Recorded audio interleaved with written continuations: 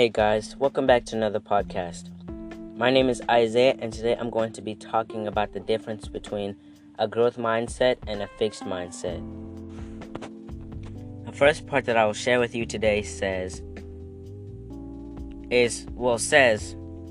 that a growth mindset is when someone loses and learns to get better.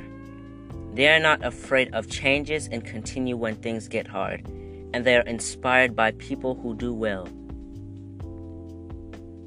A growth mindset, let's say that you're playing a game and you're trying to learn this new move in a game, but you can't really get it. So every time you fail, you start to learn the next part to it.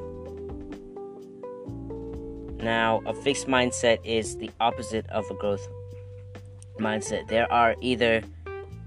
They either think they are born good or born not so good.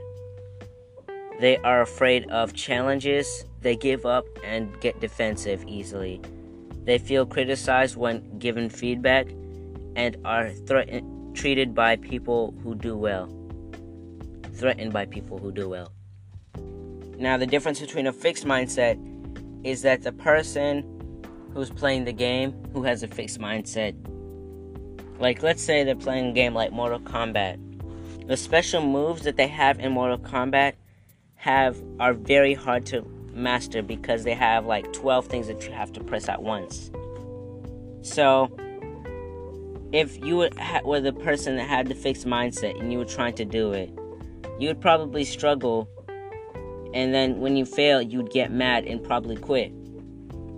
Unlike the growth mindset, if you were to focus on those moves, every time you fail, you get better. You learn something new on how to do it. Find your passion, never hold yourself back, and learn. And if you have a fixed mindset, there are a few ways that you can switch to a growth mindset. My first point says, acknowledge your weaknesses. The second point says, cultivate your sense of purpose. 5. Don't say you're failing, say you're learning. 6. Value your effort of talent and try to use that to get you better. Consider challenges as an opportunity to get better.